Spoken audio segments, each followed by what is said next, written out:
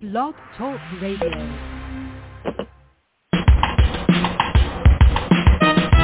Let's get lost in a better place. Pick up a book, travel through time and space. So much to learn, so much to see. A chance to escape reality. Open your mind and your heart. Gain new knowledge, get a fresh new start. MJ Network will bring you there. So let's talk about it. We're live and on the air. Good morning, everyone. This is Fran Lewis. This is MJ Network. MJ in memory of my sister, Marsha Joyce, and this is going to be really different. The author of Yellow Honeysuckle is here, is a sweetheart. This is so cool. We're going to learn about hunting and a whole bunch of things that people never learn about. And I think you're going to really enjoy this because Bill.fentress is here. Welcome to MJ Network. I am really excited. Thank you, Fran. I appreciate very much you having me, and I'm excited to talk with you. I've been looking forward to this for some time. Thank you very much. Me too. You know what it is? I try so hard to get these interviews when the books come out, and what can I do? I was glad I was able to fit it in June. So how come you decided to share your memories? Tell us a little bit about the history behind this book, because, like I said, it's very different from anything I've ever read. That's probably why I wasn't single for another murder. This was different. Kept my interest. Well, thank you for that, and I guess it started way back probably when I was in college, which for me was over 40 years ago. I enjoyed writing in college, and I'm from North Carolina, went to University of North Carolina, and enjoyed it thoroughly up there. I actually majored in geology, but I enjoyed the English courses more than anything up there, and got out. I ended up in banking, which is a long story, but I always wrote a little bit at a time. I never published anything, but I would write just for personal reasons. And about 20 years ago, my wife and I, a little over 20 years ago now, my wife and I had a unique experience with a dog, Mac. And Mac is in the book. His story's in the book. That story is in the book. And it was such an unusual experience that I decided, hey, this needs to be written down, and I'm just going to make a story out of it. I've always wanted to write something that could be published, and I decided to write the story about what happened with Mac, and spent several nights at the computer in the kitchen and knocked it out and shared it with a few people. My wife liked it. Of course, she's my wife, so you never know. But I shared it with some friends, and they liked it. And, I was like, okay, well, I put it aside, and, my career was important then, so I didn't write a book then. But I said maybe one day I'll do something with it, and I just put it aside. And then as time went on, and I had other memories with friends and family, and most of them revolve around the outdoors in the book, hunting and fishing, but it's really about families and friendships. And as I had these experiences that were important to me, I decided to write about them, and primarily for my daughter. My daughter, she's 19 now. She was born in 2003. But I wanted her to have a written history of some of the things that her father enjoyed growing up and in his adulthood, and that's primarily why I decided to write the book to start with. There were some other things that transpired that turned it into something else, but I've enjoyed every minute of it, and they're all true stories, and they're important to me, important memories for me. I can identify with that. I'm glad you did, because right before my sister died, she said, either you're going to become a fat couch potato, which I'm not, or why don't you write stories, write a book? I said, you're going to be sorry, because I'm going to write the true stories growing up with you in the South Bronx, and you're not going to like it. Yes, and I did. And she got to edit it and everything and criticize me. And she said, are you sure you came from this family? I said, I'm going to wonder. My last book, Two Sisters from the Bronx, is all of our true stories growing up in the Bronx. So, you know what? The memories are great. So Tell us, the first one with your granddaddy was exciting. How did you choose that one, and why is that the most important one? Because he taught you hunting and stuff like that, things that most people don't know about. Well, he did, and he was my mother's father. He's Granddaddy Mayo, and this is in the book too. My father died when I was 2 years old from cancer, and so my mother remarried when I was 8, and my stepfather taught me a lot about the outdoors also. But Granddaddy, in my formative years, when I was 5, 6 years old, he started teaching me how to shoot with a little .22 rifle. He taught me gun safety. That was primarily what he was teaching, was how to be safe with a firearm. That was very important and is to all of us. But those afternoons I spent with him in his backyard shooting at paper targets and having him over my right shoulder telling me how to handle a firearm safely, I knew would one day be an introduction into this world of the outdoors that I so thoroughly enjoy. And I would sit with Granddaddy as I matured into a teenager. I would sit with him and in afternoons in his living room and listen to his stories. And the stories went way back to 1900 when he was a young man. And I was just enthralled listening to him talk about the outdoors. And he did everything from fish with nets for fish, and he caught oysters, and they hunted deer and bear and to eat. He was a Depression era adult, and people used that to sustain themselves in Eastern North Carolina. And I was just enthralled with all the outdoor stories, and he got me kind of hooked at an early age, and oversaw me being raised between those ages of 5 and 7 or so by teaching me the right way to do it and the right way to handle a firearm. So he was early on an important person in my life. Well, he taught you because of hunting, but he didn't teach you what people are learning about guns today, unfortunately. So that is really an important thing too. And the fact that you liked the outdoors made it even better. So he must have been so thrilled about it. He was. Yeah. If you grew up in it's certainly in this area, rural Eastern North Carolina, in the era that I grew up in, if you didn't spend time outdoors, there wasn't a lot going on. I mean, you hunted or fished in these rural areas, or you didn't do much, and gun safety was a big part of it. And if you weren't going to handle that firearm safely, then you didn't get to handle it. It was that simple. And you were oversaw and brought up the right way and with respect of firearms, and that's the way I've brought my daughter up too, and she's very safe and very respectful of it. The problem today is that you're right, gun safety. If you're going to do hunting, or if you're going to have a gun, you need to have more restrictions so people understand how to use them, and that's the scary part. Because you were taught the right way, your daughter's taught the right way. You're not using it to shoot anything other than what you're supposed to be your target, with ducks or whatever. So tell us about your partners and why they were special. And then River Road, that's different. Yeah, well, the partners, there is a chapter in the book called Partners, and what I tried to relay there was how important these people have been in my life. They're all hunting or fishing partners, and they're everything from a dog. Pepper was my first dog as a boy, and she was my first hunting partner and first partner in life, really. And then there's a couple of guys that I grew up with from kindergarten on. One of those, unfortunately, has passed away. And we have spent so many glorious times in the outdoors, hunting and fishing, quail hunting and duck hunting, and talking and laughing and enjoying ourselves. And those two guys that I've known since kindergarten have been very influential in my life in a number of ways, and I hope I have in their lives too.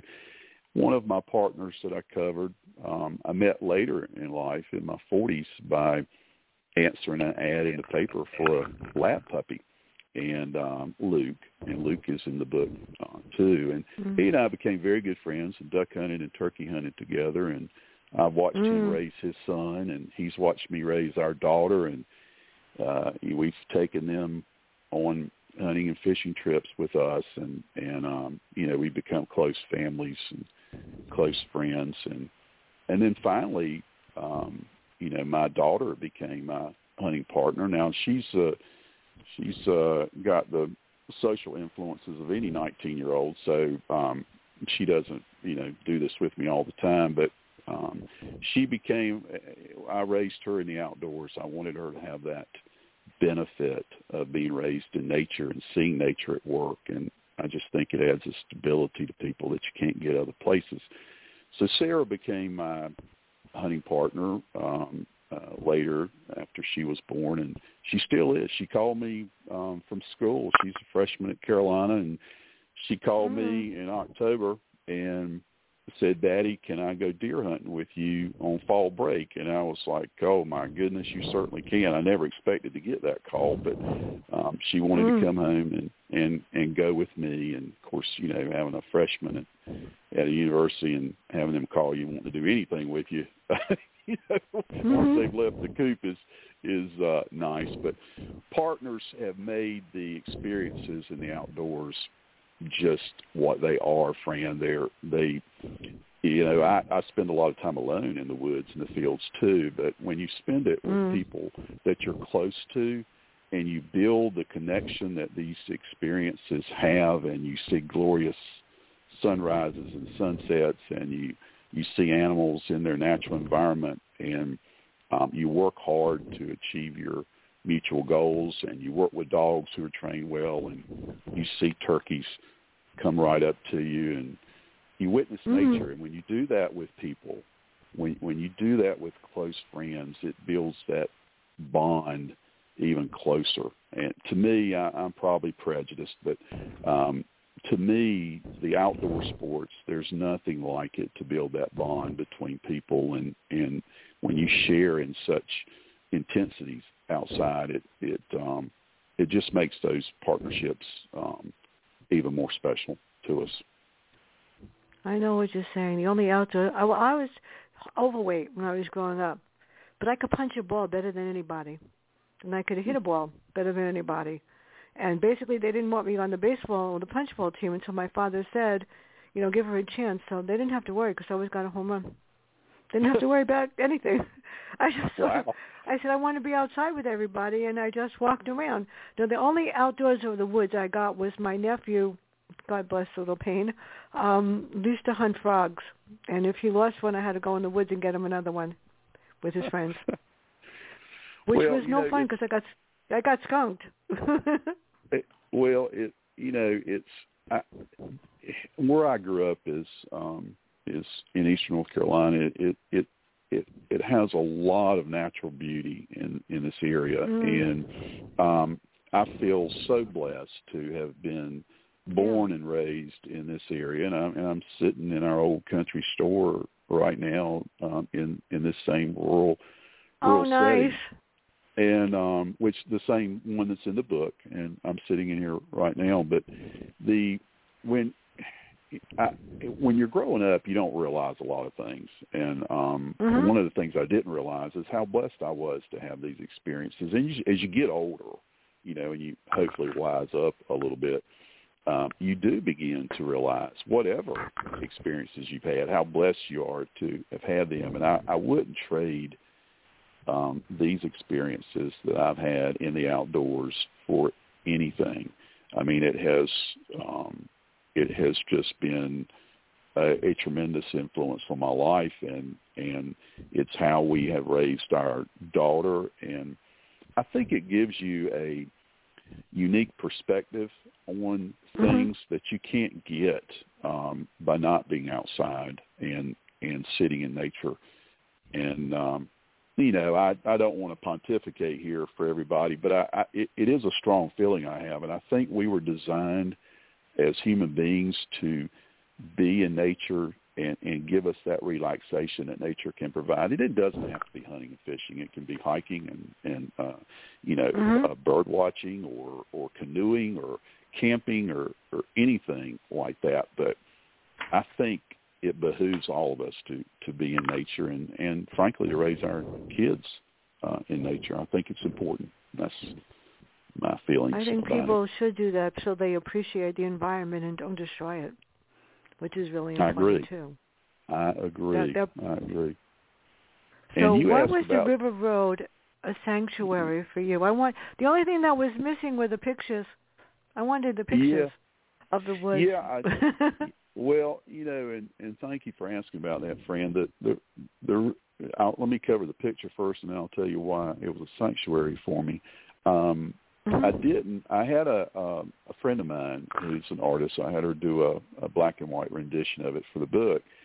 I didn't have a picture because the River Road has completely changed now. It goes to a campground. There's a campground on the edge of the river down there where it was all woods before, and that's fine. But it's just completely different now, and it changed really not long after I left for Chapel Hill. The campground wasn't there, but the woods and everything changed, which is fine. Life changes and moves on.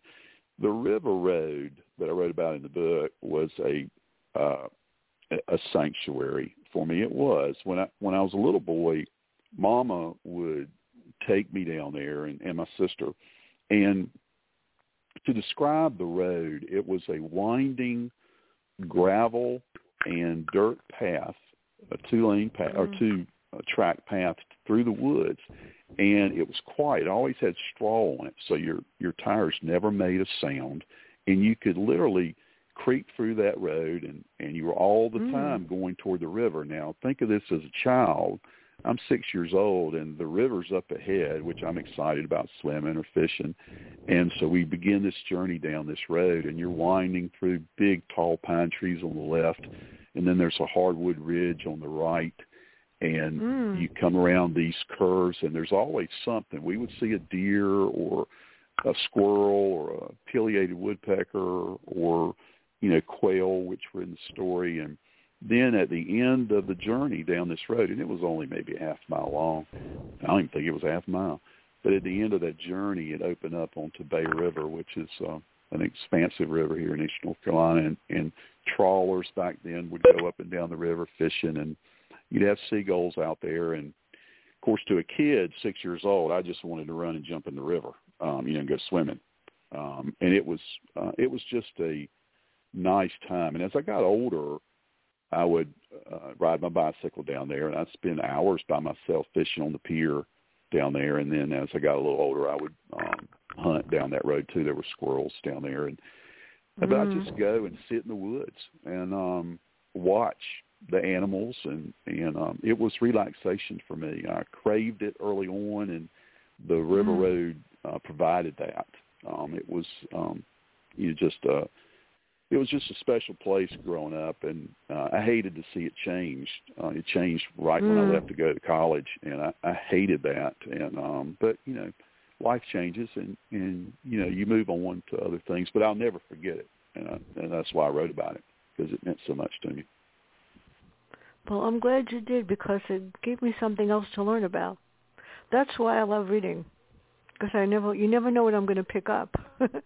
And that's what my professor kept telling me. He says, you have a habit of picking up something in a book that nobody else will. That's my thing.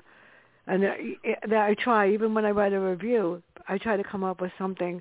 Then when I wrote your review, and I'm looking at it this morning, and I'm saying, wait a minute, I got to add another paragraph in the front, because that'll tell what the book is really what it's trying to say. It just happens. So well, I'll tell you. I'm sorry, Fran. No, go ahead. I'll tell you, I could definitely, when I got your initial feedback, I could definitely tell you read the story. Your questions were so deep and in depth, and hit the nail on the head on what the book is about. And it's not just hunting and fishing; it's relationships and what and the emotions wrapped up in these things. And one thing that has amazed me, I mean, we were talking a while ago, and you're from New York City originally, and I have met. You're probably used to hearing this, but for a boy that was raised in Eastern North Carolina who finally wrote a book, I've had an editor from Boston. I've had a copy editor from New Hampshire and a formatter from New York and a marketing person from Philadelphia. And it's been and now talking to you on this podcast, it's been such a grand experience getting to know all these people. And the editor who helped me, I had no idea he would actually like the book. I mean, he's in Boston, and I was like, well, I'm not sure he's going to like it. Yeah, they don't tell you very much. They don't tell you either.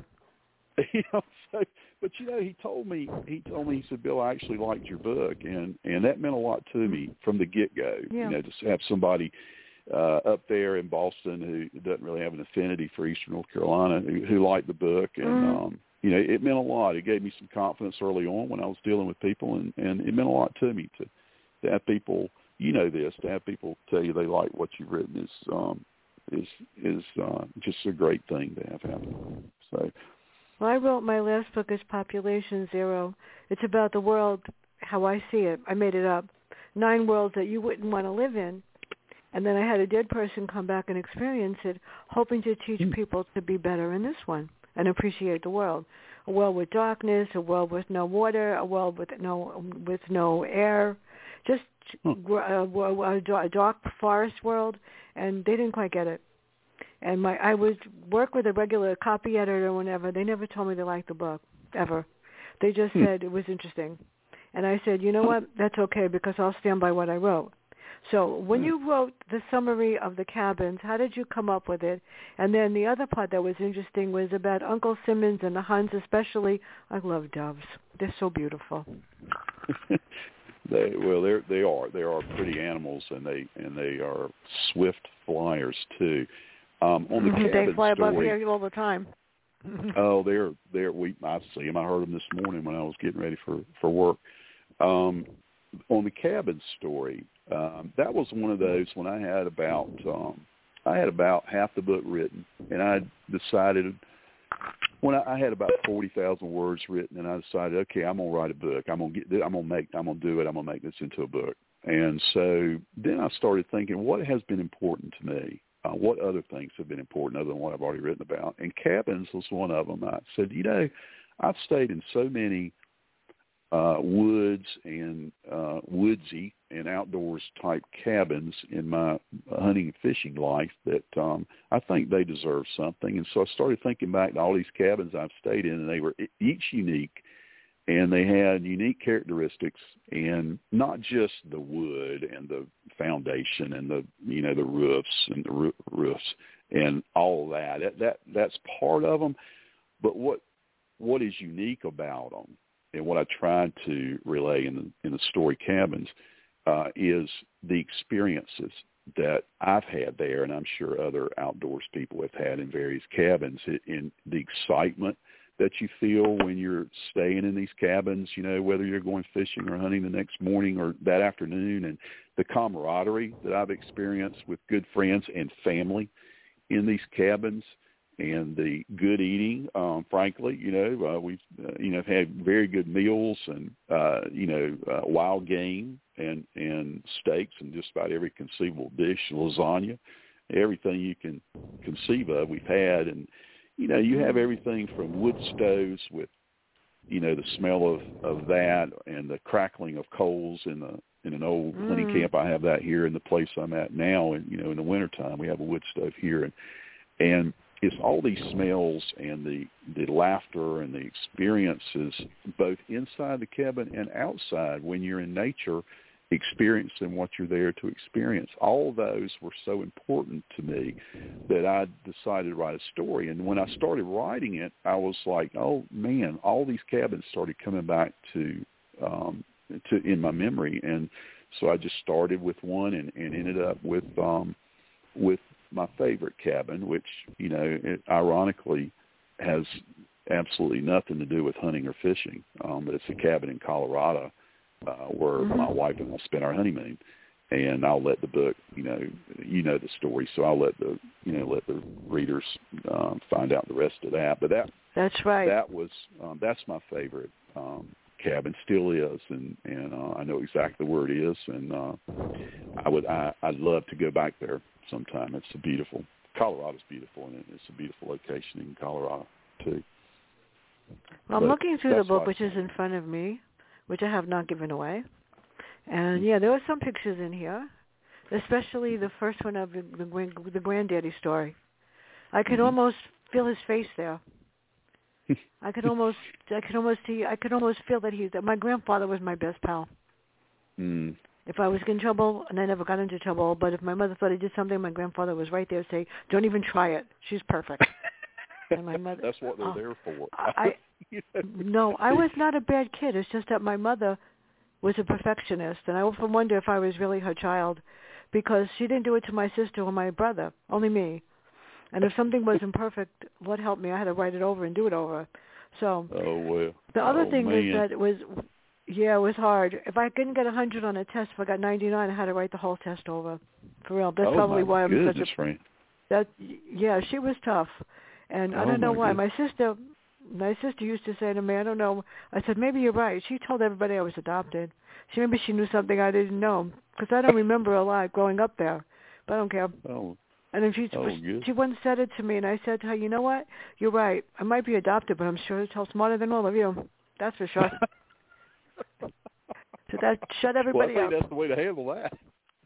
Yeah, I just said I'm just smarter than all of you. You know, it's really funny because whenever I went somewhere, like you go hunting with your family and stuff, I would go to my family's, Passover and Easter and whatever, and there would be somebody that needed help to write a term paper, and that's what I wound up doing. So I didn't want to go after a while. I still write my nieces and nephews' papers. I still help till this day. So obviously I'm not that bad. So this is the next question. Really is so important because holidays are great. And I was ready to, email you for the food to send it to me for Thanksgiving from your granddaddies. So what was special about that? The holidays and granddaddy. The holidays are so much fun that they don't exist anymore. That's the sad part. Well, you're right. I think, and we keep the tradition up here. I think, but granddaddies. You're going back to that picture on the first story, and that picture was actually taken right in front of where I'm sitting right now. I was, about 8 years old at that time, and it was right in front of our old country store. But we would have Thanksgiving. The story in the book is Thanksgiving at Granddaddy's, and it's a relatively short story. But the impact of those Thanksgiving Thursdays, were monumental on me. I mean, we would go up and, my mother had 3 other siblings, and they all had children. And we were all cousins, and we would have big get-togethers at Granddaddy's every Thanksgiving, and big table. And, of course, the kids, we sat at, the side table for kids like everybody sat at. Or actually, there was 2 side tables for kids. There was little kids like me, the younger ones, and then there was the bigger kids, I was basically the baby of the cousins. But we would have, I think, probably unique to our area, is we would always have deer meat, venison, on there, and we would have bear meat sometimes, which I thoroughly enjoyed eating bear the way that my grandmother cooked it. It was good. The deer, the venison was excellent, and of course we have turkey and collards and what we call dumplings, which were cornmeal dumplings. It's a kind of a southern food that I grew up eating and loving. And sometimes we would have oysters. Oysters are big here in coastal North Carolina. And back then, they would fix something called oyster dressing, which was basically stuffing with oysters in it. Now, I'm going to be honest with you. I didn't like it. I still don't like it. I like oysters, but I don't like oyster dressing. But all the adults would eat oyster dressing, and the kids would eat the regular stuffing. And fruit jello, and the collards were good by that time. You like to get a little frost on them usually before you eat them. And it was just a combination of traditional Southern cooking mixed with some wild game, and it was always cold. Back then it was, I don't ever remember Thanksgivings where it was 75 degrees like it is sometimes now. It was cold or cool, at least in brilliant. My memories are always it was sunshiny and brilliant.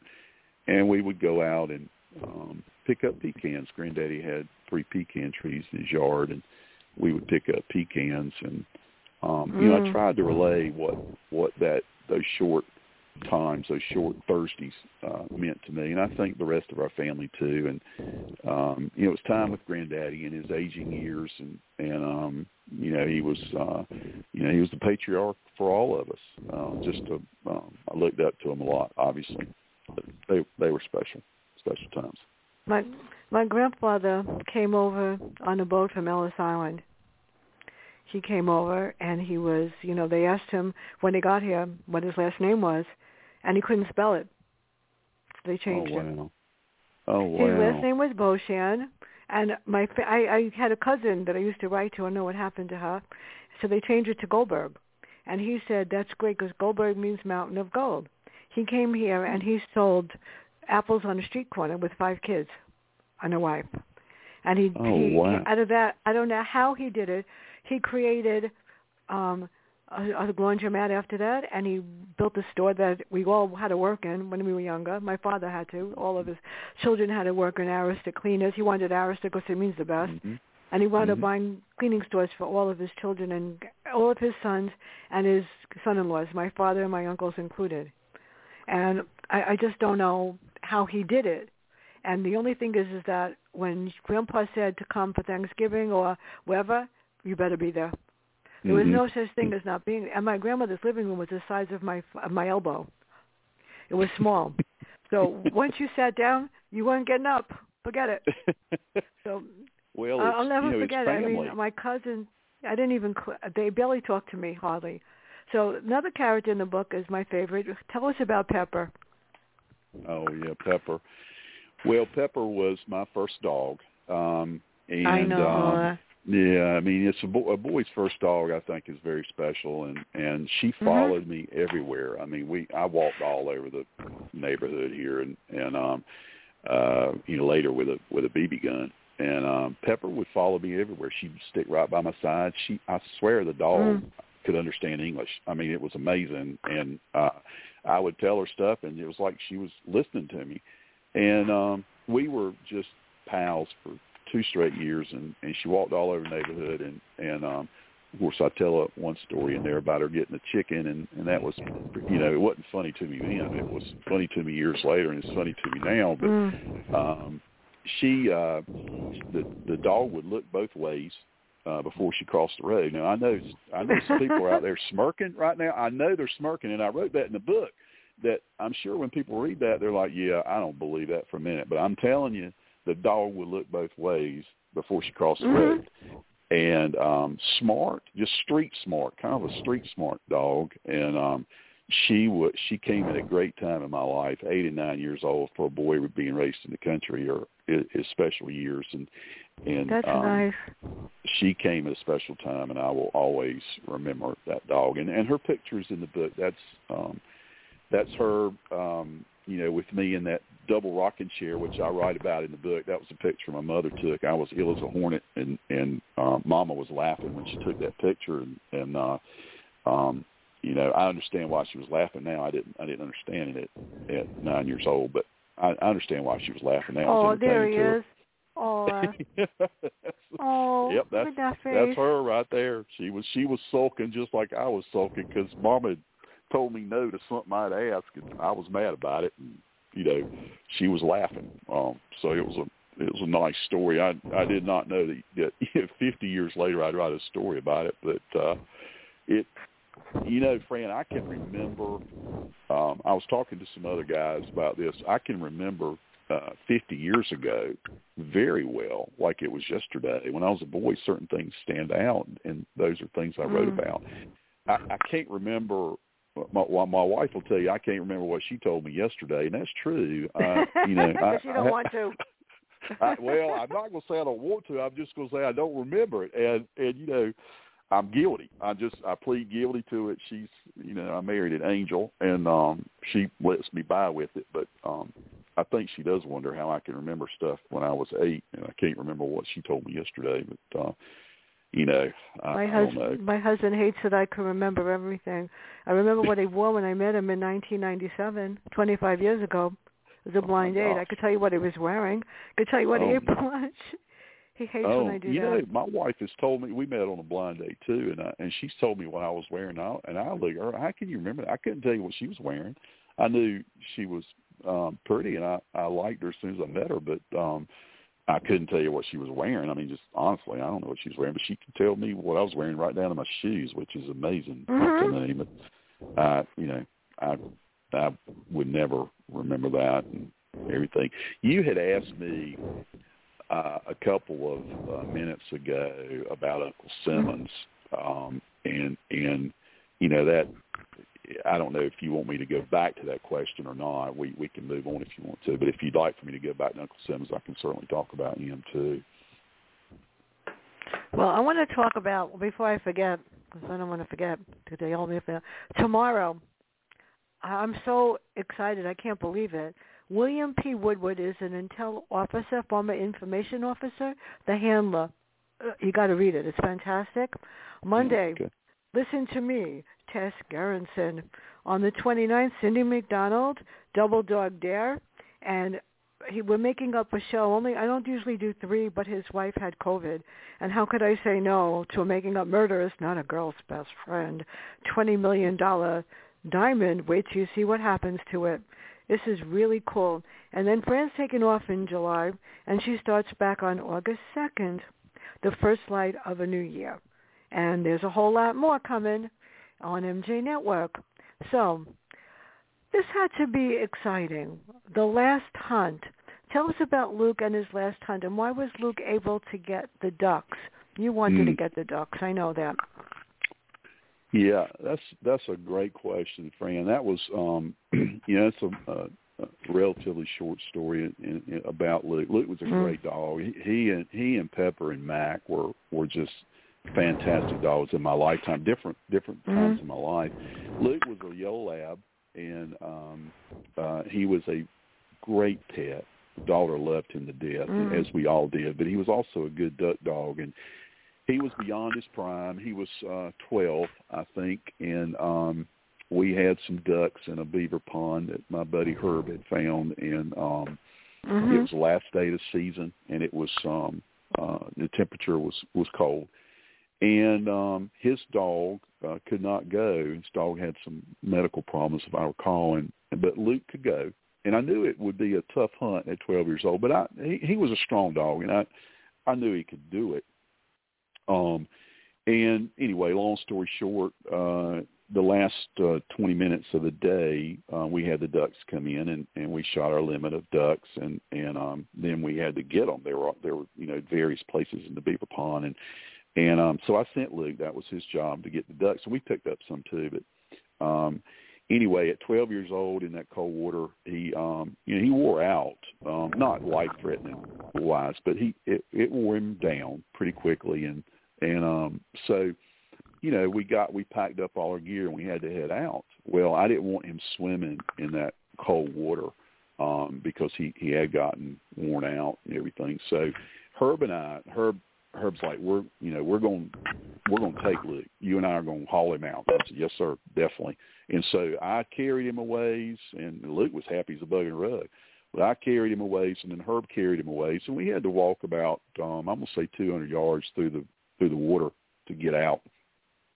And so we did that, and we got out and put him on the ground. Of course, he was fine, and he ran around a little bit. I put him in the truck, but I knew then that would be the last real hunt that he would go on, the last hunt that he loved to do. He lived for it. And to answer your question, it's important because these dogs are bred to do this. It's what they absolutely live to do. They love every minute of it. And if you're a hunter and you walk out and you see that dog that wants to go with you because he's been so many times with you, and he is just itching to go, it's what he lives and breathes, then you want to take him more than anything, and you want to see that joy in his eyes, and you want to see him just living life. And even though he was older, he lived life that afternoon of that last hunt, and it was a nice time. But I knew on the ride home that night that it would be his last. He couldn't physically do it anymore, but he did it. And the drive that you see in dogs, I tried to relate this in a story, but the drive that you see in dogs to do that is extraordinary. It's another one of those signs of nature, I think. Well, if you look on page 216, you'll see him. And then it's a 209 or 210 is the other dog is Pepper. Don't think I didn't find it. Mm-hmm. I did. So another chapter that really was interesting was the last one, titled Signs. What 5 signs do you think are the most important? And tell us about the watch. I mean, that was interesting too. Well, that story was, I told a lot of people that story was the most difficult for me to write. When I formulated in my head what I was going to write about, it's such a difficult subject for me. I'm just say for me to write about because it's not completely tangible. It's more of an intangible subject, the theme of it. But I had these 2 experiences that I describe in that story that were extraordinary experiences, both one of them in outdoors and one of them around my mother's death. And I've never had anything like that happen before or since. And, I tried to relate it to signs that we see in nature. The one thing that's always amazed me is how salmon will spend years out in the ocean. And then when it's time for them to spawn, they come back up the same stream and way up in the headwaters of the stream where they were born and from out in the ocean. And how they find that and go back to the same location is one of those mysteries. It's just extraordinary to me. And we have ducks come down to this area every year. They fly thousands of miles, and they come to the exact locations. They've tracked them and tagged them, and they come to exact locations they've come before. Now, how does a duck find that in the dark? They're flying in the dark a lot of times. It's a mystery. There's certain signs out there, tracks that you can look at if you're outdoors, and turkey tracks comes to mind if you know what you're looking for. A gobbler's track is longer, the middle prong is longer than a hen, and you can see different signs that nature gives you that I think tweaks us to realize that there is more in this world than just, being on your cell phone all day long and, worrying about getting to work. I just think that it's given us to show us that there's more to this life than the shallow things that we humans get wrapped up in sometimes. And that's what I've tried to relate in the story. And going to your watch, your question about the watch, which is a highlight of one of those happenings in that last story. That watch was given to me by my mother. It was my daddy's watch. And once again, I lost my father when I was 2. And that watch, I didn't even know Mama had it. And it's a gold Hamilton watch. And Mama gave it to me when I got out of college. And I had it fixed up. It didn't work, but I took it to a jeweler, and he replaced some springs and cleaned it up. It was beautiful. It is beautiful. I still have it. I still wear it. I got it fixed up. It was important to me. It's a connection to my father, and I worn it all throughout my business career and important events. Back then, I wore it hunting, which is part of the story, and I won't go into all the details, but the happening around that watch was so extraordinary to me, and what's involved with that watch and how that transpired on that duck hunt, which I was stupid enough to wear it duck hunting, but luckily it worked out. But that. And I tried to relay in that, Fran. I understand how people can read this story. And I know people are going to read it and have read it and probably said, Bill, you're reaching there a little bit. These are coincidences. I understand all that, and that's fine. I said this in the book, I have a science degree from a major university, and I understand all the scientific angles you could come at. No problem. But to me, I was there when that event with that watch happened, and I tried to relay the feelings I had when that transpired in that last chapter, and I hope I was able to do that, because I'm not going to buy that there's not something special about that event. And I thought it was worth relaying to people. I told a lot of people that story who were close friends. I didn't tell everybody, but I told several, not a lot, but several close friends about that story, and they all thought it was extremely interesting. And then I told fewer about the story about my dad's picture. I told very, very few people about it. You know, it's funny. I don't have anything for my dad. The only thing I do have is when I graduated college. I must have been 12 when I graduated. Whatever. I was really young. It was less than 18 when I graduated college. I was really smart, as they tell me. So I have a diamond heart ring that I have in my hand that my niece was dying for. I said, no, your grandfather gave that to me. The saddest part when you're talking about a ring or a watch is that I had a synthetic sapphire that I always wore. And I went into an urgent care, and obviously it dropped off my finger, and somebody took it. Oh, no. I called like 2 minutes later and said, this is me, somebody took it. I know who took it. And it just breaks my heart because my father made it, especially for me when I graduated college.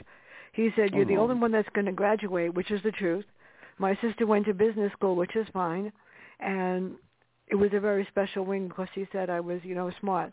And my mother said, oh, why did you make that for her? Because, I worked my tail off for 3 years and graduated, in 3 years from college, where most people take 27 years, whatever, to graduate. So last year I went in, last year I went into one of the jewelry stores and had myself made a real sapphire and with diamonds, but it's not the same. It's still not the same, but it's still my father's.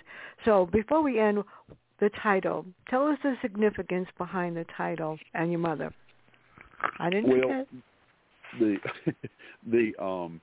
The title comes from a weekend that I spent with my daughter, and it was actually here at this old country store that I'm sitting in right now. And down here in the spring and May, we have honeysuckle that blooms all over the place, and there are two types of honeysuckle.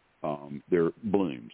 One is white and one is yellow. And when you grow up down here in the country, you learn at an early age to bite the end of the blooms off. You pick them off the vine, and you bite the ends off, and you suck the nectar out of the bloom. The yellow ones are usually sweeter than the white ones. And so I spent a weekend with my daughter down here when she was 5. And it involved a lot of things that we did. The story, the title story, The Yellow Honeysuckle is the Sweetest, is one of the chapters in the book. And it revolves around that weekend that I spent with Sarah down here, and we did all kinds of stuff down here in the country. And, one of those involved honeysuckle and some words that Sarah spoke. I mean, she's only 5 years old at this time, but the title comes from my daughter and what she described during that weekend that we spent together. And when I was looking for a title for the book, I was like, what am I going, what do I call it? And then obviously I'd written this story. And then I went back and I read this story, and there's one, I know you picked up on this, and I think other readers will too, but there's one paragraph in that story that I'd already written and in the story. And I reread that paragraph, and I was like, that's perfect. That's what I need to title the book. So that's where it came from. It came from my daughter. My daughter uttered those words, and that's the title of the book. So. Well, let me read something to you that I wrote this morning. I'm serious. Where's my little notepad? The only way that a review doesn't get deleted on my computer like everything else does is if I write it on my notepad. So this is the first paragraph, I hope I got this right, of your review. Memories are treasured and precious as the author takes readers back in time to a childhood filled with family, love, unique adventures, and learning and real-life experiences he'll never forget. Each story is presented in different timelines, reliving the past and friendships that remained in the present. And there's more. That's how I started your review. Oh, thank you right. so much, Fran. I think that's what I tried to touch on. I appreciate you using those words. That means a lot to me. I appreciate that very much. Means that was a ton at 6 to me. o'clock in the morning. No, because I read you it, sound like me. and I said, I'm missing something here. It's not perfect. I heard my mother's voice. So what do you hope readers learn from reading your stories, and are you writing something next? This is important, people. Well, interesting question, and yes, I not to lecture people or demand that they learn something from any kind of reading, but I would say if there's any kind of thing that I would want people to take away from this, it would be this, and this is important to me. It's how we've tried to raise our daughter and be open to other people's children too. But I think, first of all, getting yourself, it doesn't matter if you're 8 years old or 108 years old, but getting yourself out in nature and experiencing God's creations, and looking at the birds, looking at the animals, looking at the trees, experiencing. It doesn't have to be hunting and fishing. To me, it's hunting and fishing, and other things. I like to hike and just walk around too. But if you want to go canoeing, like I said earlier, or hiking, or just bird watching, getting out, getting away from all this mess that we have in our lives day to day, and sitting down in quiet and peace, and watching the leaves turn in the fall, or watching the new green come out in the spring, or if you're lucky enough to hear a turkey gobble or see a wood duck in front of its baby wood ducks in the spring, or anything, fish and catch some trout out of a stream, anything you can do, I think it gets you closer to the human being that you were designed to be, and I think it allows you to find yourself and understand who you are. At least it has for me. And we try to raise our daughter the same way. You know, she's involved in all kinds of things that every 19-year-old will be involved in, and she's off at school, or she will be back in the fall. But, you know, she has that. She's been raised in the woods and the fields, and to a certain extent, and she has that appreciation for nature, and I think she has a certain stability because of it. And I think it gives you that stability. So to answer your question, I'd like people to take that away from my book, that experiences in the outdoors can mean so much to all of us. And if you can impact a child early on with those experiences like I was, and I think it could be a lifetime of enjoyment for them. So I would want people to leave my book with, if no other thought, than with that thought. Well, I have to tell you something, and don't think this is crazy. I go out every morning. We take a walk while we take a ride, and this is really weird because we have the most beautiful trees, and I say good morning to them every day. I really do. My husband looks at me and go, "Good morning, trees. You look beautiful. I hope you have a nice day."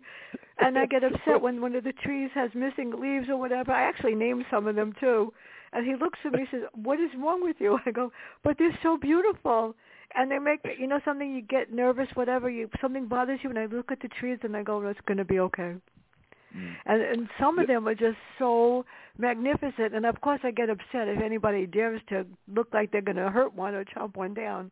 So where can everybody get this book? And everybody, I really think you need to read this. Well, thank you, Fran. It's very simple.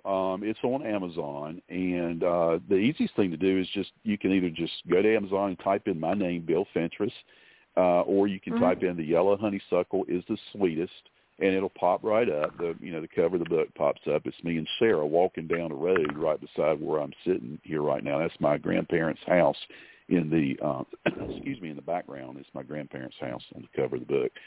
I'm also on Facebook, and you can go to at Bill Fentress, at bill.fentressauthor.com.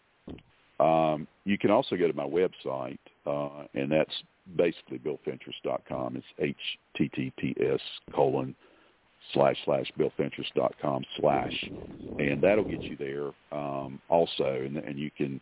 There's actually some reviews from my launch team on my website also, and some videos that some people could watch too. But any one of those locations, to get the book, you just have to go on Amazon. It pops right up, and it's very simple. Well, don't worry about it, because in 5 minutes I'll have it on my Just Reviews, and whenever I post something, for some reason, in 5 minutes everybody reads it. I don't know why, but they do. So thank you so much. I'm jealous that you're sitting. There used to be an old country store in Monticello where we used to go for the country. So we used to walk there and stuff like that. So those are really fantastic experiences. Everybody, it's a beautiful world out there. It's about time you started to appreciate it and stop being so sour. This is beautiful. This has been really the highlight of my day. Thank you so much, Bill. And if you write something else, make sure I get it. Everybody, have a great day. Stay safe, and bye. Thank you, Fran. Bye-bye.